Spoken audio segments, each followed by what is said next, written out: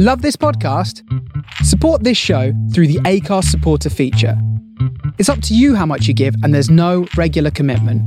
Just hit the link in the show description to support now. Yeah, I'll put the 1 minute, I'll record all in there. Right.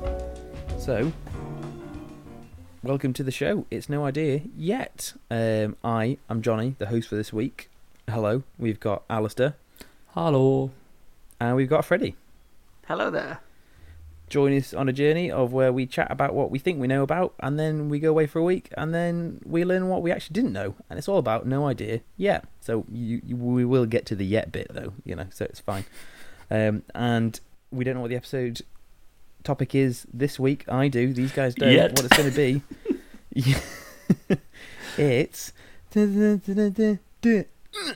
airports.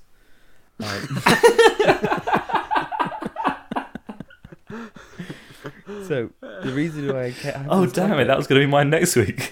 Straight after What? cafes, hospitals, schools, and airports. So the reason We've why gone from GCSE topics to kindergarten topics. or Where do really planes basic go? languages. Where is the airport? The reason why is in Bhutan, which is a Southeast Asian country.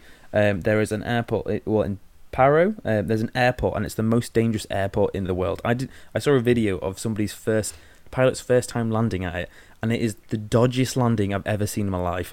And the reason why, there's only about half a dozen people who are allowed to land at this international airport, and you can see it's because it's in like a mountain range. So one, you get sidelined all the time by the winds, and then you're going in between mountains. You see the videos, and they're super low down. You've got to watch out for like telephone cables and houses of how low they are, because obviously high altitude in a mountain.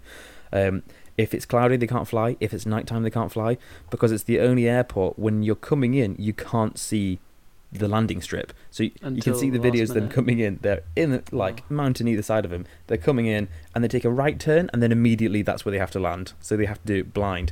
And they're not you can't use any instruments. Everything's manual, and it is just, it's mad. And effectively turning left, turning right. Oh, there's quickly land. And it's just mad. And so I was like, Then I was thinking traffic air controllers. That's a crazy job. That it's 24/7. Super stressful job. Well paid, but you've got to stop people from crashing into each other, because however good you are as a pilot, you're also you can't see everything that's going on all the time. So thoughts, airports. Let's get a definition, Freddie. I like the definition of an airport. I'm gonna say something to do with internationalness, or I guess not, because you can have domestic. I guess car park for planes. Closer. Car park for planes. Car park for planes. My thing would Plane be park. the biggest thing with airports was first impressions. Think about it. When anyone comes to your country, it's their first impression of your country is your airport. Sorry. So a lot of countries I've been to that care about their sort of image as a country put a lot of effort into their airport. What's a country Dubai that doesn't is one of care? those. No, countries who really care, like China's obviously the most obvious one, but like you say about Dubai, like Singapore, they've got just phenomenal airports. They're just so nice. And then we were like, UK, going to Luton, mate, you'll be alright. I never even thought about it. You're so right. That is literally the first thing someone will ever see. It's always the first thing. So if you go to Abu Dhabi, you can see the Ferrari World from outside the plane, and it's mad. It's a massive red little triangle-y thing with a big logo on top, and you can see like a Ferrari World from an airplane. It's great. But yeah, totally. That's such a thing of like how. And I know countries' brands are very important to that. Not forever. But I mean, the brand of how people perceive their country. So yeah. I think he helped with. I think it was one of the airports, and it's like the amount of money they spend on an airport is insane. It's so much, and I guess first you're thinking, it's just like a private company which just has planes, but the country's also going to be like, we want to make sure this is good. Well, if you want to show off. Spick and span. So another thing there's other things as well, but duty free. What even is duty free? Have you invented in Ireland, I believe. Really? Yeah. Out of here. Go on. Is that it? That's my fact. Cool. It's because of the border? It's obviously a tax thing. That's the definition of it. But it was actually, I think it was designed as something to like. Honestly, I can't remember. I learned this in economics when I did it at A level like 8 years ago, so I cannot remember. But I'm sure that it was originally from it was the idea for it was originated in Ireland, and yeah, I will look that up for next week because currently I have very little idea. Because I feel it used to be that you used to get really cheap stuff when you used to go to duty free, whereas now it's like, nah, you don't anymore. I mean, maybe it like seems cheaper, right? But the same as just marketing of sales, like, it's now 50% off if you buy one get one free, but like actually the total cost is still expensive. I mean, maybe it is cheaper, but yeah, I like the thing. He's like, you're still spending a lot of money though. Yeah, and another one is safety and pollution. I mean, like, how safe are airports? Do we need all the safety that we actually need going through it? And then a sideline is a bit of like, I guess not just even planes, but the actual airports themselves being like a contributor. Because if you think like the amount of like stuff that goes in and out, they've got like, most places have 10 different restaurants, loads of different shops. So that's like a mini little like supermarket. And I had a friend who. I mean, using an airport pre 9/11 now would be like, man, it'd be like going to a bus stop, basically. That's what plane travel used to be like. Obviously, plane, I'm guessing none of us remember travelling internationally pre 9/11. I'm guessing. I don't think I did. Born in the mid 90s, so probably not. I don't think I'd ever been on a plane by that point. But like, it makes me think about the fact that so many people work at an airport, right? I mean, this pre-COVID time, but like all the shops are open. You have cleaners. You have like not just the air traffic control people, like the people monitoring the I mean, imagine being a manager for a store, but that store is also in an airport. All those people have to enter the airport and go through security clearance, right? They have to have their stuff scanned. The restaurants are open 24 hours a day, and like I worked in a restaurant for a long time, and like you need the closing time. Like you need the time to like sort out the restaurant when it's closing. So if you've got a 24 hours open restaurant, it's mad. Yeah, with the kitchen, how do they even do it? I mean, like, I actually don't. You've got to clean up. You've got to polish all the cutlery. Like, it had to have that doing like round the clock, is it? So yeah, and like it's a different level.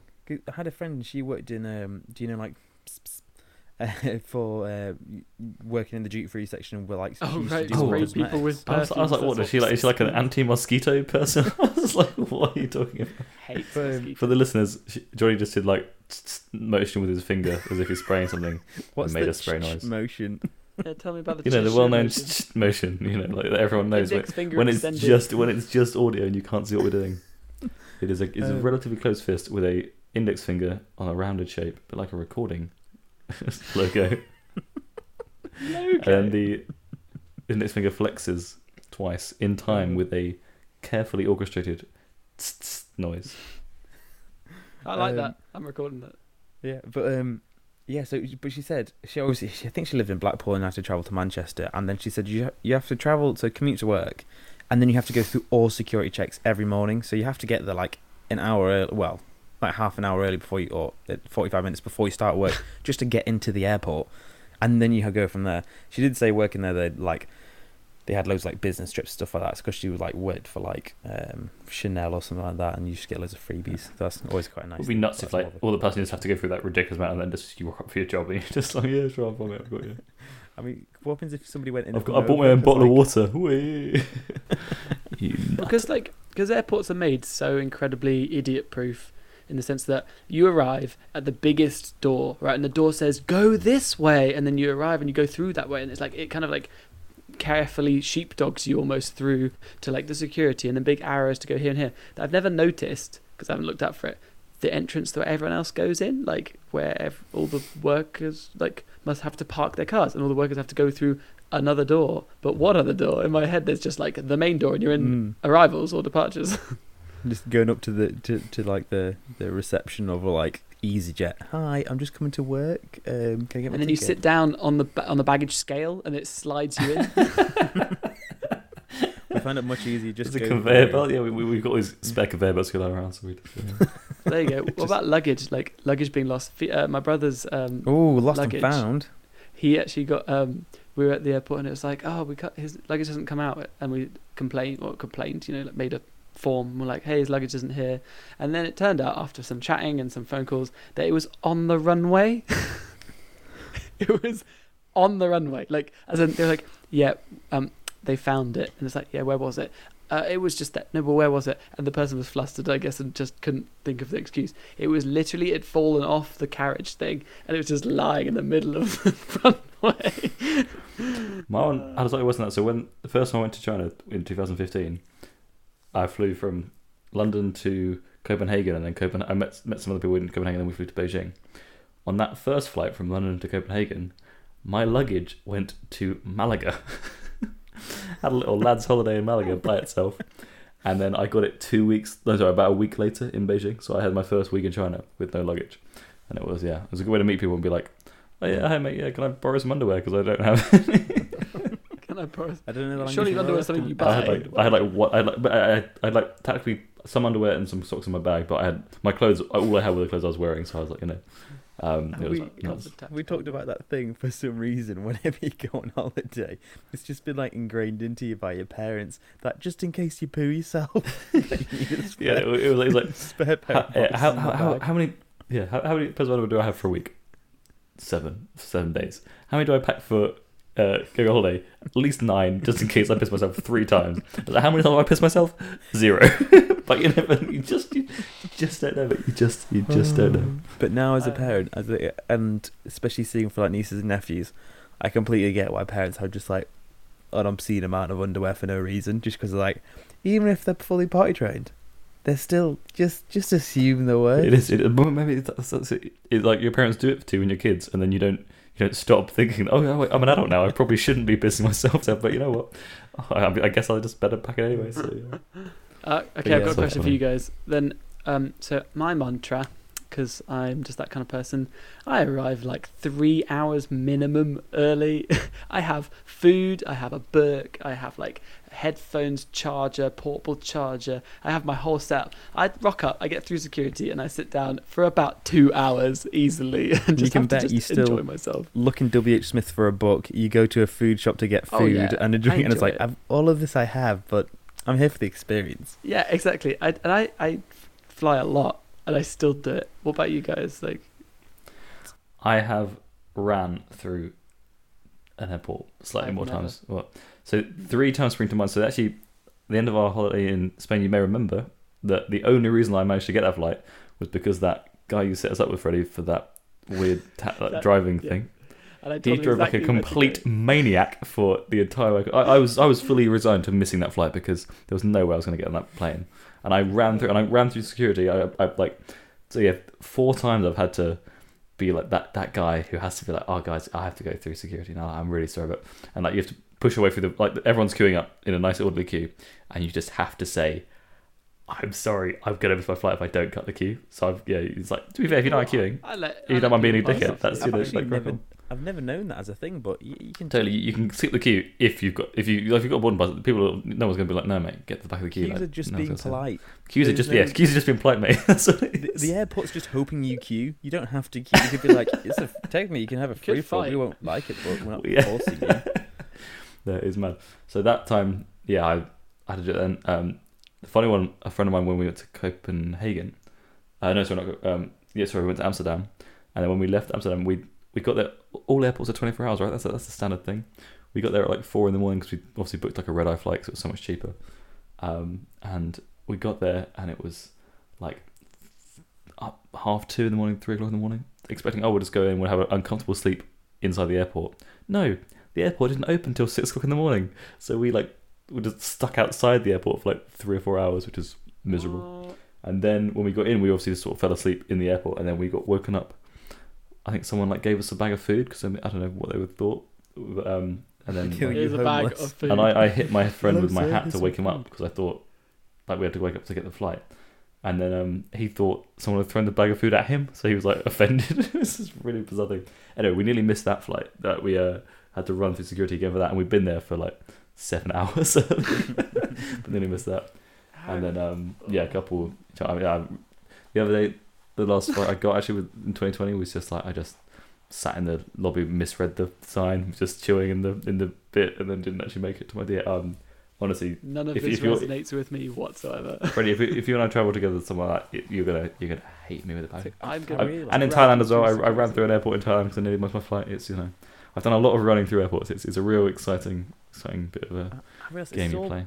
it's all the being delayed is probably all because like for me is like always like went on quite a few holidays with my mum and stuff like that, and so she was always like 3 hours early to everything. But then I imagine like if you've got kids, you're like assume everything's going to take way longer than it needs to be, like so you just always super prepare. And then if you ever go on like a uni trip or anything with school, it's like you can bet they're like, yeah, we're going to make sure we're like 5 hours early because there's going to be loads of kids and it's going to take time.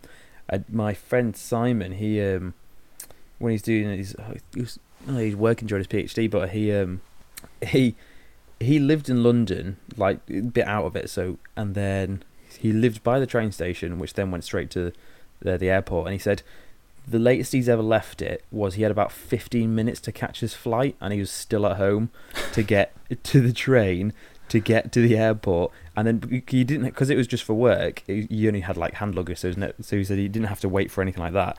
But he said yeah, he's left it being like he got used to the point of leaving it like half an hour until he left his home to get a flight. I feel and like, sick. Oh, because he's so used to being. I was like, oh, I just could have that close. Oh yeah, no, sick. I'm definitely. You can't the only time I've nearly missed a flight, and this isn't even the topic, it's just about airports, but it was because my family and we needed to get on a ferry to go across from the island to the airport. We were in Croatia for our last minute holiday one year, and the ferry was like cancelled, and there was like a big backup queue, and everyone's like, oh crap, because my family were already leaving like 3 ferries ahead of time. We just made it across, and like we literally dumped the car that was a rental car like at the side of the road and ran into the airport. And like apparently it worked, and we weren't fined, but cool. Right, so I think we'll start going for this. So the questions to take away, it's going to be just a little bit about traffic controllers. I feel that's just like a really cool thing. Just like they're just mad, aren't they? I love that. Let's get away with these stories. Tone it down. We can tone it down a bit, boys. Right? Yeah. Traffic controllers, like Thomas the Tank Engine, but for planes. Duty free. What's that all about? And safety and pollution. But if you want to, you can also have a little soiree into effectively airports showing off. So if you want to get any like big numbers for that, and lost and found and like baggage claim, because one thing if a lot of like concert musicians, a lot of the times, or like if you're an orchestra, they will it is better for them to actually buy 2 seats and then just bring their, like, if they've got like a double bass or a cello, they just bring it on the plane, because you can bet it's just not safe enough. If they've got like a $2,000 instrument, usually they don't have the money just to like fork out another $2,000 for an incredible instrument, so it's better not to risk it and just put it next to him. And the same with electric wheelchairs. Loads of issues with people putting those on to a flight and they get wrecked, and you come out the other end and like, I actually can't move right now, like I am wholly incapable of moving because somebody didn't look after my wheelchair, which is again maybe like over $10,000. That's cool, yeah. Disabilities in airports, that's a whole thing. Like, security. Disabilities in general, that's a whole thing. Yeah, and also for dogs in the hold, there's there's a baggage hold. It has a temperature in that, and they either turn it on or turn it off for a flight. If there's nothing in it, they just turn it off, so it'll be freezing cold, like you're in super high altitude. I know where this is going. Yeah, and sometimes if people's animals have been on, if they forget to turn on the heaters, then they just freeze, and that's So yeah, that. Yeah, I feel I should have ended it a bit nicer. Cheery note, guys. Cheery note. So yeah, so if you're traveling with lots of peas, then you'll be fine. But if you yeah, so question takeaway, and that's been it. That's been airports.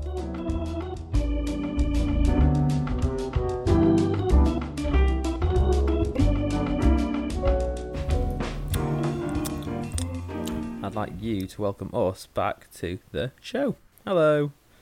We've been talking about airplanes. No, we haven't. We've been talking about airports. Maybe. Kind of airplanes. So, first off, we'll go straight into it. Definition: a complex of runways and buildings for the takeoff, landing, and maintenance of civil aircraft with facilities for passengers.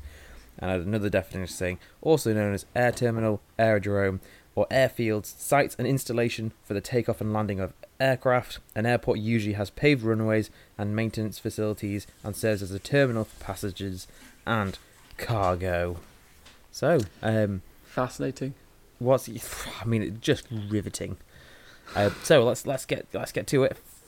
Freddie, take it away. What's some nice, interesting facts you learned about airports today? So I learned, because you asked us to go away about duty free, so I learned a bit about duty free. I learned some fun facts about different sized airports, some general facts, and I also had an interview. Well, the only thing I learned about... Did you learn a lot about duty free? I learned a little bit. Only like a definition of it, effectively. Okay, I'll give you the overview after. Oh, you want to give your definition then? Is that what you're saying? Duty free. I was trying to look. What does duty free mean? And I said, yeah, English word free from taxes. And the airports get the tax free, but not necessarily the customers. So the shops don't pay tax, but then the customers usually they just have a hefty markup price and a high profit margin in airport shops. Although sometimes they do pay the tax depending on the country they end up in. Oh, really? Oh, yeah. Well, yeah, we'll take it away, Freddie.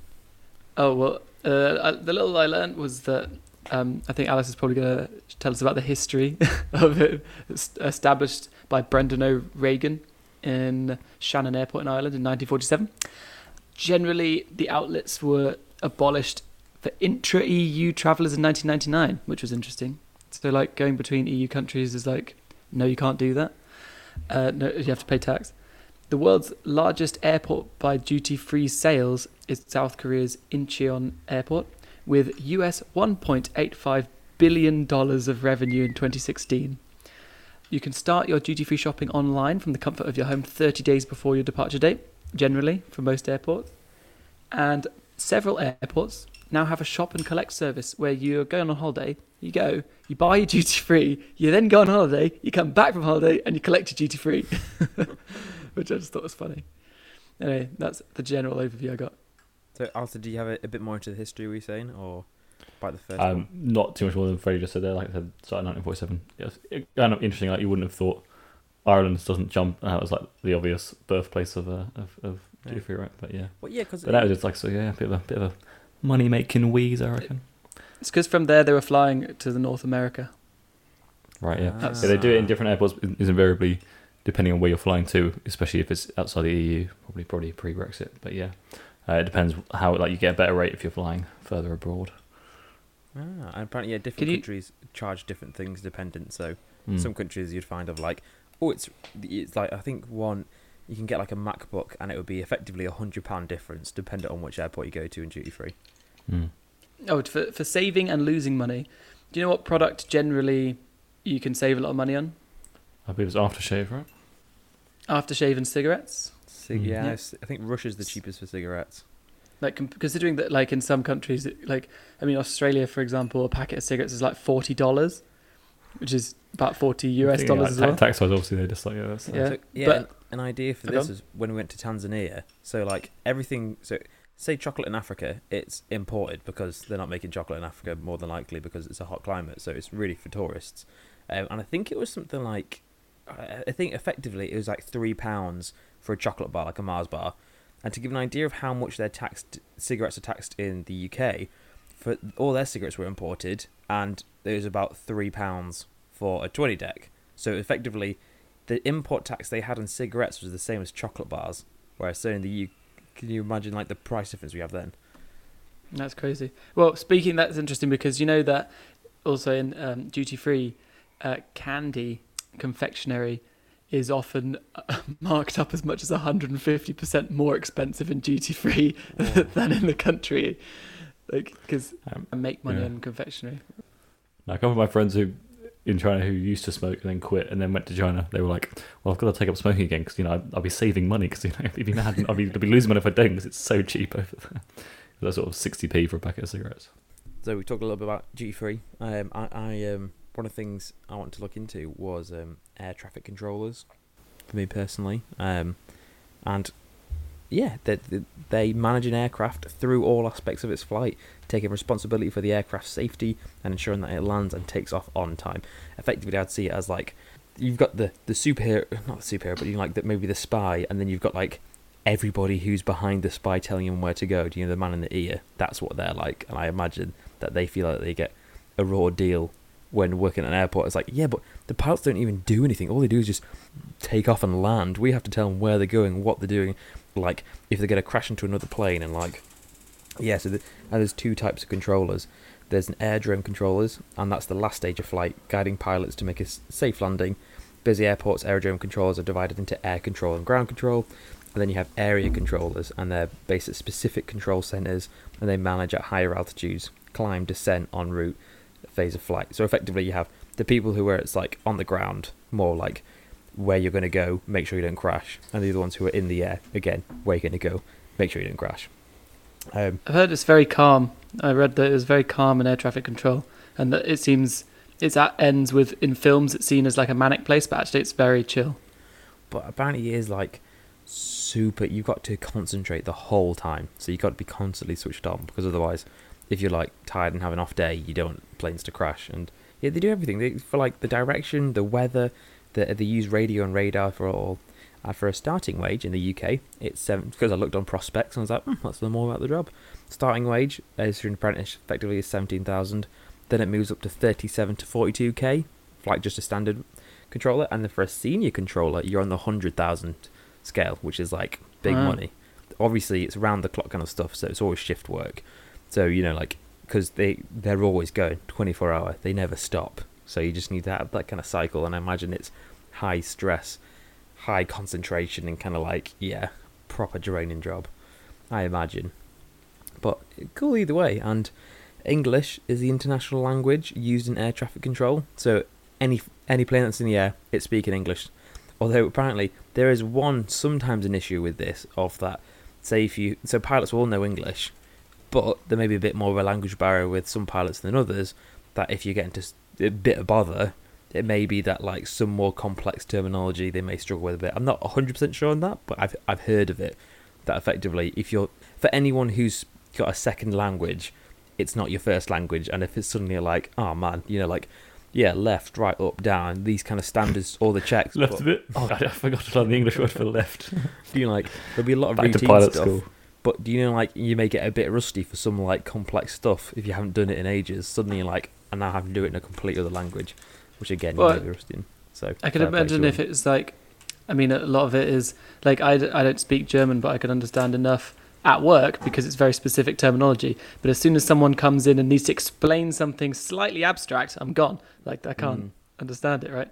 Yeah. And so I can imagine that. Yeah. Oh, it's a bit of an abstract kind of situation. Like you need to be here before this time, but after this because of this, and it could get mixed up. Yeah, and that's not a disservice to the pilots. More of a case of like you're having to do, any country you come from, like, yeah, sorry man, you're gonna have to learn English.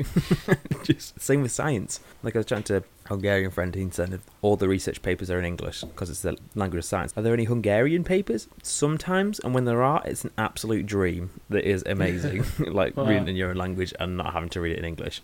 That's really. But yeah. So Alistair, what did you get up to in the research? What did I get up to? In the research, I was basically looking at actual different airports and sort of like which ones you kind of would want to go to, which ones you might not. But we were sort of saying, like I said, it's the kind of the first impressions of the country, right? So countries do kind of care about it and actually put in quite a lot of effort. Also, I was looking at some sort of like pre-9/11 stuff and how much that changed. That was pretty interesting.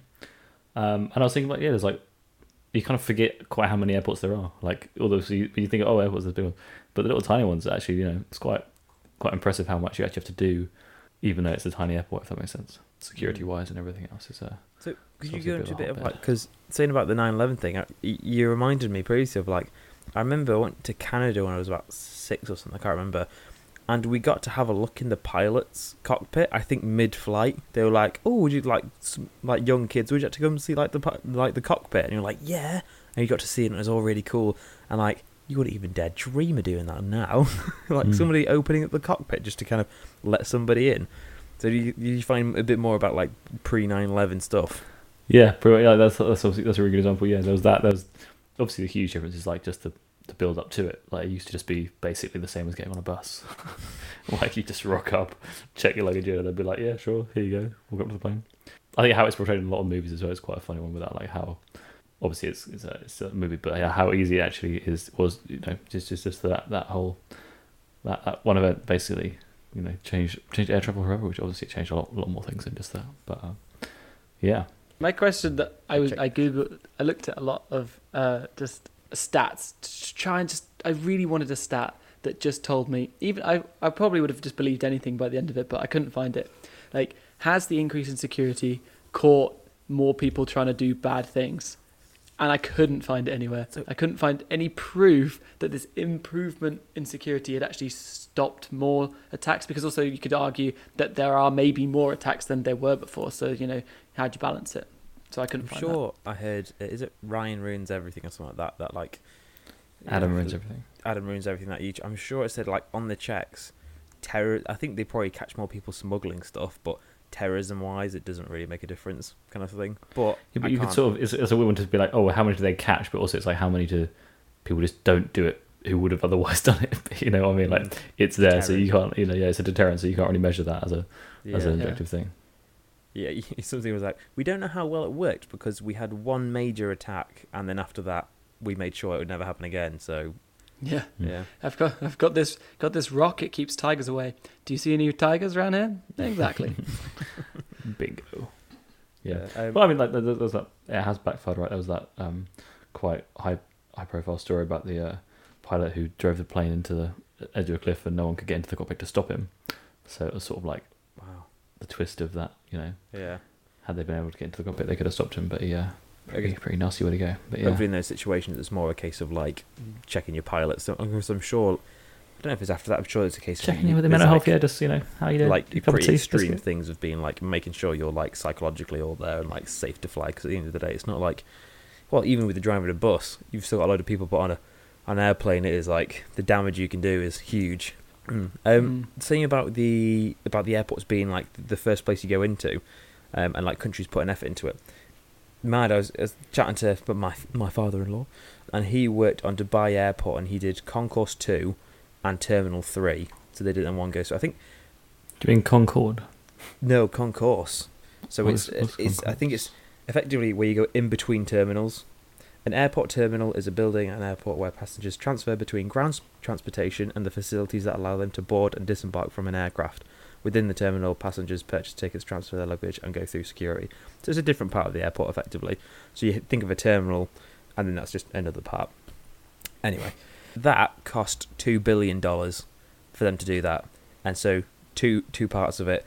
And, which is mad, it took 30,000 people over 3 years. The team they had to build that was 30,000 people, which is just an insane amount. And so to give an idea, he was saying that because... at the time, to get that workforce on, you'd have 600... So a coach holds 50 guys. And so in a day, you'd need 600 coaches. And he said it was a constant stream of people in and out, in and out. And he said you get airside and landside. If you're airside, it means you're near the planes. That means you have full security to go through, as with any airport. So imagine 30,000 people you've got to get through, in and out, constant stream. I mean, that's just an airport every day, I guess, but... absolutely just mad. That kind of. Did you find out where, like, if the workers go for a different place than the? So yeah, apparently they go through like a. So it's not the main. What do you call it? Yeah, they go through a separate. I think like with all the staff effectively or something like that. So it's not staff like entrance.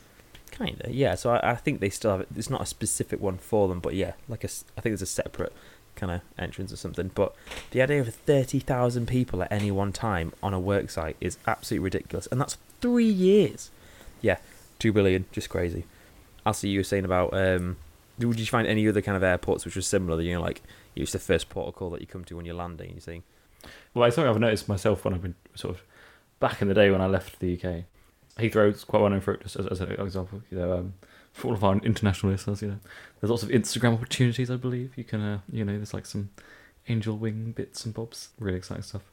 But no, just enjoying it. I think, obviously, like I said, Singapore was a standout one with all this, like, crazy, like, I think it's got like a butterfly garden and all those sorts of things like this. So yeah, just crazy.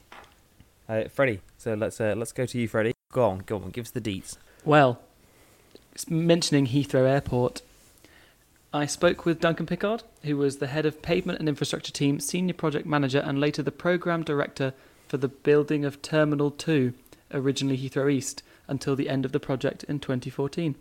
Wow, that's there you go. Would you like to hear what he had to say? Yes, please. So the first question I asked was, how much thought goes into planning the design of an airport as the first impression of a country? Because this is what we were speaking about. His answer was, a lot of planning flaws into the terminal design. As you say, it is the first impression that visitors, business or pleasure get out of the country. Therefore, you're looking to make a baggage reclaim fast and efficient, passport control quick and with the shortest possible queues. He did then add that this is actually driven by Border Force and not the airport operator, and that the issue of queues at passport control is usually dependent on a number of officers. This is governed by Border Force. The airport operator's role is to design a facility with the right number of desks, the ability to introduce new technologies such as e-passports, and also provide a pleasant environment, as there will inevitably be some queues. There is also a requirement to enable Border Force to monitor passengers remotely. The next question I asked, which was, are there any surprises in the costs of building terminals? Because, I mean, like you just mentioned about the 2 billion? 2 billion, yeah. That's crazy. He said, there's not actually any surprising costs in general, just costs specific to airports. Sometimes they account for different things, but it's not really a surprise. It just depends on the airport. For every single budgeting, so we know. Yeah, exactly. In general, he said that security working airside is expensive. Like you just said about the 300,000 people or 30,000 people. It's expensive because all of the people, equipment and material have to be screened. Not just the people, everything they bring with them. Oh, man. Can you imagine? Yeah. Is this a bomb? No, it's not. It's just some tools, mate. You asked me that yesterday sandwich. and the day before. Yeah. I then asked if he had any interesting facts, and he said it was surprising that actually totally new terminal buildings, runways or airports are rare. Usually it's just redevelopment of existing areas, which was the case for Heathrow Terminal 2. This was a redo of an airport, I think, from for terminal since built in Victorian times, I think. Wow.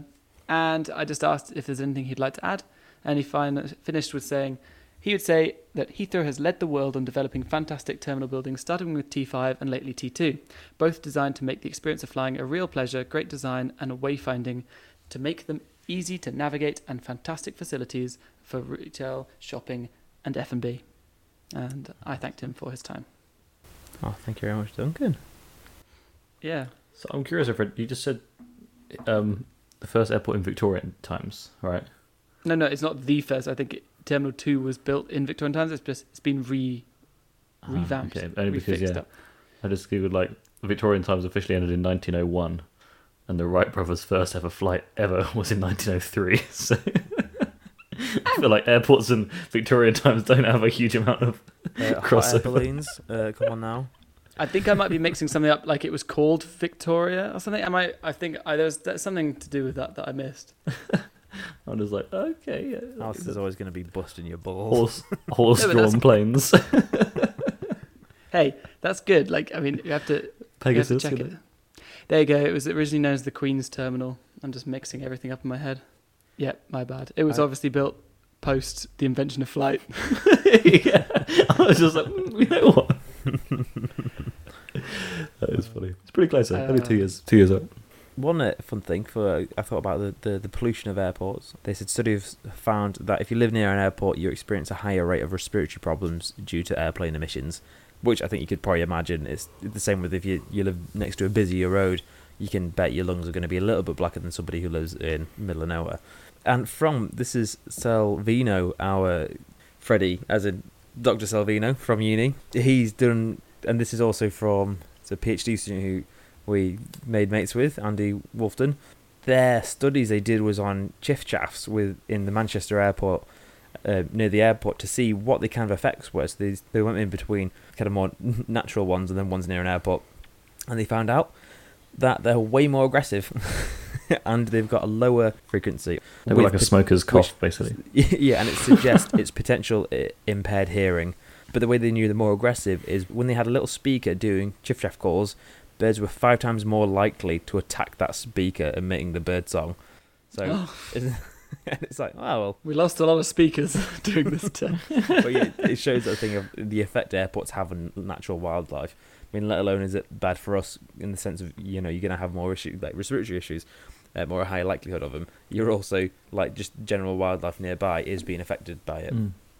I saw quite a funny, interesting thing recently, actually, which is related to this very much so, and it was just such a simple example that I haven't actually heard before. It's just basically saying, pretty undisputable fact, right, that if you go into your garage, all shut up, sit in the car, petrol diesel car, turn it on, and sit in there, you'll die, right? From the emissions. It's pretty well known that would happen, right? It's like that is what is happening to the Earth, just in a bigger way with all the billions of cars driving around all the time. It's like, yeah, it's a pretty good point actually. Yeah, that's a solid point. The garage is you know what? The atmosphere. Yeah, exactly. Can I give you some fun facts that I learned? Yeah, go for it. I don't know if you guys want to throw in anything on these. Do you know that airports can sell lost luggage? Oh, I have heard this. Yeah, they auction it, and you can just buy like a random. You don't even know what's in it. So it's like a sort of lucky dip of what's in this luggage. Ooh. That's wild. I don't know how it works with different airports. Airports charge airlines an exorbitant fee for the privilege of landing on their runways on certain days or times. In fact, can you give me a guess for how much in 2016 Oman Air paid Air France for an early morning arrival slot at London Heathrow Airport for... I don't even know if there was an event then, but I don't know. Wimbledon. But yeah, guess how much for an early morning arrival slot? 10,000? I don't know. 10,000, nice. Alistair? Get 26,000. 75 75,000 million. Oh my days! Wait, what? Oh, to land one plane. I don't know if it's one plane or if it's like a slot for a couple of planes. But is every seat first class? I don't know. It just says Is in that 2016, Oman Air paid Air France $75 million for an early morning arrival slot at London Heathrow Airport. I have no idea. I love the idea of passenger pilot with 2 seats in it. He's like, yeah, that's 75 million. Whoa, no! Pull up. No, it just comes as a parking ticket. They just put it in the plane's windscreen. Yeah, when you leave through the gate. But they say this is the key reason why airfares increased over the past 10 or so years, past decade. I mean, that's in all the times you've got us to guess anything on this podcast, we've never been that wildly out. Whereas we were both fully invested that you were going to say 75,000 after we lowballed it with 10,000 and 20 something. That's amazing. To finish off my fun facts, 74% of flights arrive on time, so about 3/4. So they kind of edit arrival times or change them as they go to make it look like planes are landing on time. The letter X in airport codes means nothing. So LAX is just LA. It's just that they had to add an X because they needed 3 letters. Okay. I wasn't sure if it was because of repeated stuff, but it's just to get the 3 letters. Yeah. No to be fair, there's not that many that only have 2, right? I mean, I don't know. But I just thought. I mean, couldn't London just have L? I was going to say it depends. LA is not. Yeah, LA is the nickname. It's not. Yeah. I guess. You could, right? And my last one is just airports are designed to stop you from getting lost. It's meant to be super easy to navigate through them, which is how they're laid out. That's cool. They're my fun facts. Not a fun fact, but just a kind of a by proxy. That's cool. So somebody I used to work with, his dad flew for Iraqi Airlines, but my mate has a picture of his dad with him as the pilot shaking hands with Saddam Hussein on a flight because he gave him thing. I was like, I mean that's just mad though, isn't it? Could you imagine having that photo? You'd be like, oh wow. So yeah, he showed me this picture. And you're like, look at this. I was like, wow, that's insane. That is a really interesting seriously niche. Oh yeah, I mean, but Alistair, Freddie, any little extra facts before we start to wrap up? Size of airports. So I'm going to give you the tear on the scales. Okay, the tear of the scales. We're going to scale it. Heathrow is 12.14 kilometers squared. Okay, keep that in your head. 12.4. Okay, 12.14. Okay, fair enough. Good, big, small, not sure. That sounds big. How big's the smallest airport? Kilometre square.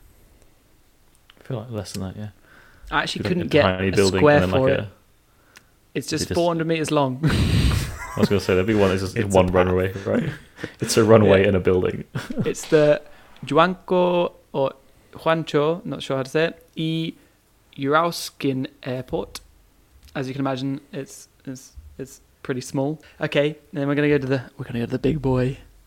How big is King Fahd International Airport in Dammam, Saudi Arabia? Kilometers squared. It's gonna be a doozy. So what was Heathrow? 12. 12. 75 million. Not far off. I want to say like in the hundreds, as in like, let's say 700. 700 square kilometers. 76.996. Oh my days! It was square 75 kilometers. million, more or less. Jesus Christ. You This is joking? ridiculous. This is the size of New York City. So it's 70. So again, so it's, So you have to get to your flight 6 hours early because it takes you 2 hours to get across the airport. 776 square K. wow. It's still an outrageous sight, though. that is- Yeah. But I was like picturing this metropolis of like shops. It's not like this is mainly the. It's just got really long runways. Really yes. Okay, Alistair, you've earned yourself a question. How long are its runways? long. You've earned A yourself a mile. question. Bit of digger. Yeah, I feel like they're going to be around about 7 kilometres. No, 4K, 4 kilometers. Wow. Still pretty long. Yeah, and but its actual buildings, the airport building itself, is just 36.75 kilometers squared, which is just more Just than triple double the size of Heathrow. triple the size of Heathrow. Right? I think Heathrow's like 12, right? It is actually. Yeah, you're right. So it's that's almost bad. exactly triple. That's It's outrageous. triple. Well, that's what. Yeah, one thing I was saying of I think it's Terminal 2 in Dubai. That's like the building's like 1.5 kilometers long, and that's like a building. Like it's just so long. We use bikes to go from the staff room to the toilet. Really bad management of facilities. You can't get lost, but you will get tired when you're walking around the circle. Get all my steps in. I was also, my final thing about you saying when about getting lost in airports, also how it's hard to get lost. It's also just really good for a quick bit of cardio, to do a bit of running. When you're missing your flight, so it's ideal. This is more like a life pro tip of feeling a bit like Yeah. sluggish from like constant traveling. How about just do some cardio in the airport? Go to Saudi Arabia. Get late. Yeah, so I guess if you just ran around, like you just go to the airport to do laps, and everyone thinks you're late for a flight. We actually just do laps. You just got joggers. You got your joggers. So it's like I must just be like a bit more relaxed for the flight. Yeah. Just gonna do a quick 700k run, just So I'll wrap up there. Thank you. That's been the exciting topic of airports. I hope you've learned a little bit more. We definitely have. It's been fun. And thanks to Duncan as well for giving us a little bit more info on Terminal 2 and Heathrow. That's a proper guest on the show. Well, before we do this, we're going to go to the best time of the week. It's Johnny's little facts for the day. Here we go. Are you ready for it? Yeah, of course you are. So we've learned about airports. The next logical thing is the dog shaking. I mean, it's got to be. So when dry dogs shake off, you see your dog and it'll do a little shake, and you're like, well, you're not wet. I mean, I never really think of a dog as being wet or always shaking. The reason they do this is for a few different things. First and foremost, they are shaking off stress. How mad is that? So humans do the same thing. What after a dog scary... stressed about? Oh, it's a stressful thing. They've got like no It's the opposite of stress being a dog. right. But humans do the same thing. After scary or worrisome encounters, they take a deep breath while saying, "Phew, shake off" behaviour is your dog's response to dealing with stress. So Is if that universal to all humans? I got to ask. I'm assuming that Yeah, if we you're a all little go bit scared, few you're and like, then you may like something you do for like dealing with stress. You may physically react, I guess. So is going for a wee really stressful? Because I know people get their pee shit or something. Pishes. But yeah, how fun's that? So the next time, if you ever like, because sometimes you can bet we're putting Tezra to bed, and then Harvey comes in with his collar and he shakes, and it's like, dog, shut up, and then he's just shake. He wants to come into the room, shake off some stress, and leave. Like, what's the need? God, Then you shook you your get stress the all over the stress. room. Yeah. But yeah, so there you go. dear. How nice is that? I think it's to do with actually like a build up of chemicals in the body, and it's like actually physically like moving stuff around. But yeah, how nice is that? Cool. So next time they're shaking, you're like, don't worry, bud. Take that little chill pill, have a shake, and there we go. That on that nutshell of a little fact for you. I've been Nutshell, Johnny. I'm gonna end this. This has been That's quite good. I Alistair, quite enjoyed that. and it's also been Freddie. Thank you for listening to No Idea Yet.